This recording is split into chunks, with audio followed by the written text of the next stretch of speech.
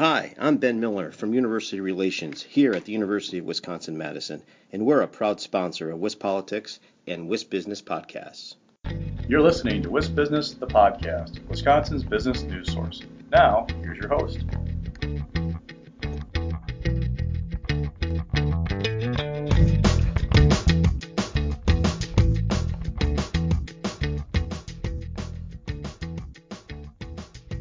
Hi, everybody. This is Alex Smoke here for WisBusiness, the podcast. Today, I'm joined by Hongmin Chen, the head of biology for Wharf Therapeutics, and John Young, head of Wharf Therapeutics. Thank you both so much for speaking with me today. Pleasure to be with you. So, Hongmin, I'm very interested in asking you about your perspective and some of the goals that you bring to this position. But first, John, I want to go to you. We have discussed Wharf Therapeutics on the past on the WisBusiness podcast before, but can you quickly provide an overview on Wharf Therapeutics for some background for listeners that may not be familiar with the initiative?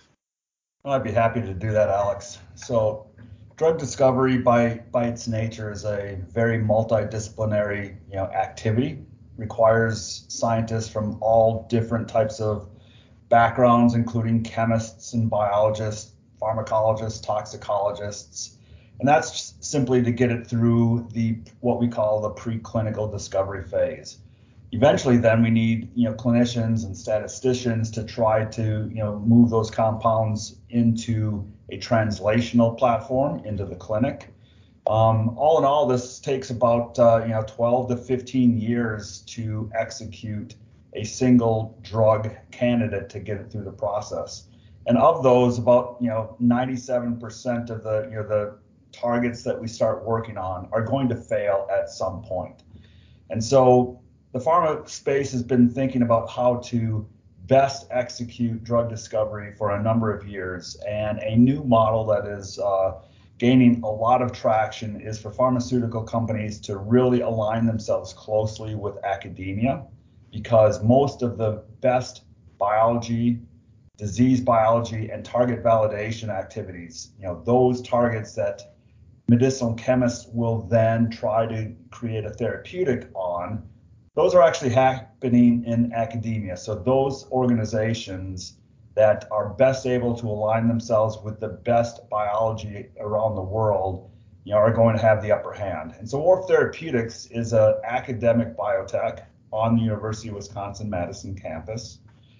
We're a fully virtual laboratory. That is, we didn't build any buildings on campus.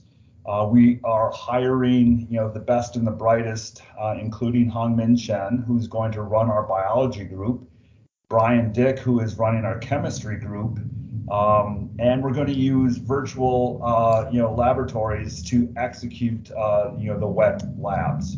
And so the overall concept is for me to be on campus, to meet the professors, vet a lot of the new target discoveries, bring them to our scientific advisory board for potential acceptance into our portfolio.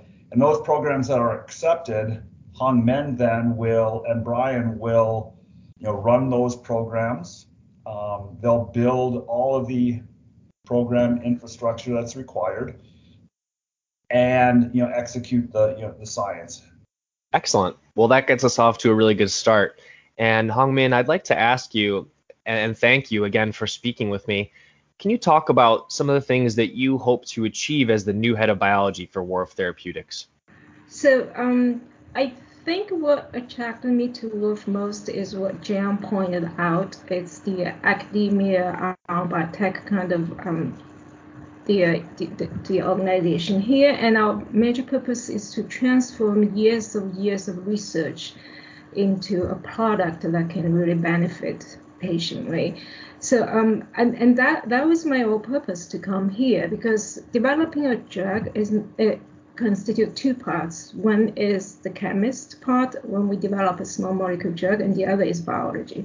And I hope that I can bring my experience that I accumulated over the years at Merck, how to develop the drugs, especially from the biology perspective, into the Wharf organization, and to really help shape the whole strategy on the biology part for drug discovery. And also my experience, and this part is very different when you think about academia research. It's a very different process, and it does these industry experience, especially at Merck, would definitely be very helpful for us to know what really needs to be done, what can accelerate our process to the point, the key assays and the key questions we want to ask to develop a drug.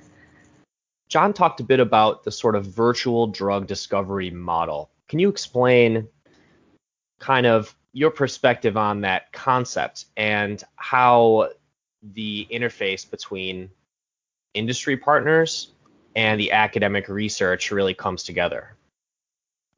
Right. So the virtual concept is also kind of new to me. And before I came here, I actually never thought about a virtual concept because being in a lab all the time.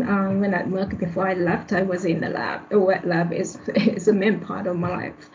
But when John talked about this virtual concept here, and I really give it a thought because when I was at Merck and at other industry companies, I already started interaction with academia labs. And I think that a lot of interaction is actually open mind, right? You discuss what the issues are, you discuss what the purpose and the key experiments, and it was actually very efficient. So I thought that this could be a model if we know what we wanted to do, and if there are good CROs out there, and we can probably do this very efficiently. Because you kind of don't have to think about other things that you have to manage it, but more focus on the science part and more focus on the drug discovery part and how to interact with the CROs to achieve what we want to achieve. So I think, and this is still as an experiment for me, because I think I need to have an open mind to come here. To think about how we can really work through a virtual lab concept. And so far, I think it's working very well. I have to say it's working very well and it's very efficient.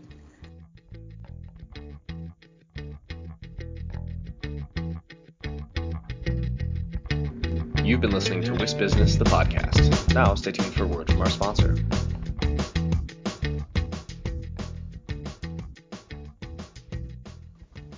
Hi, I'm Ben Miller from University Relations here at the University of Wisconsin-Madison, and we're a proud sponsor of Wisp Politics and Wisp Business podcast.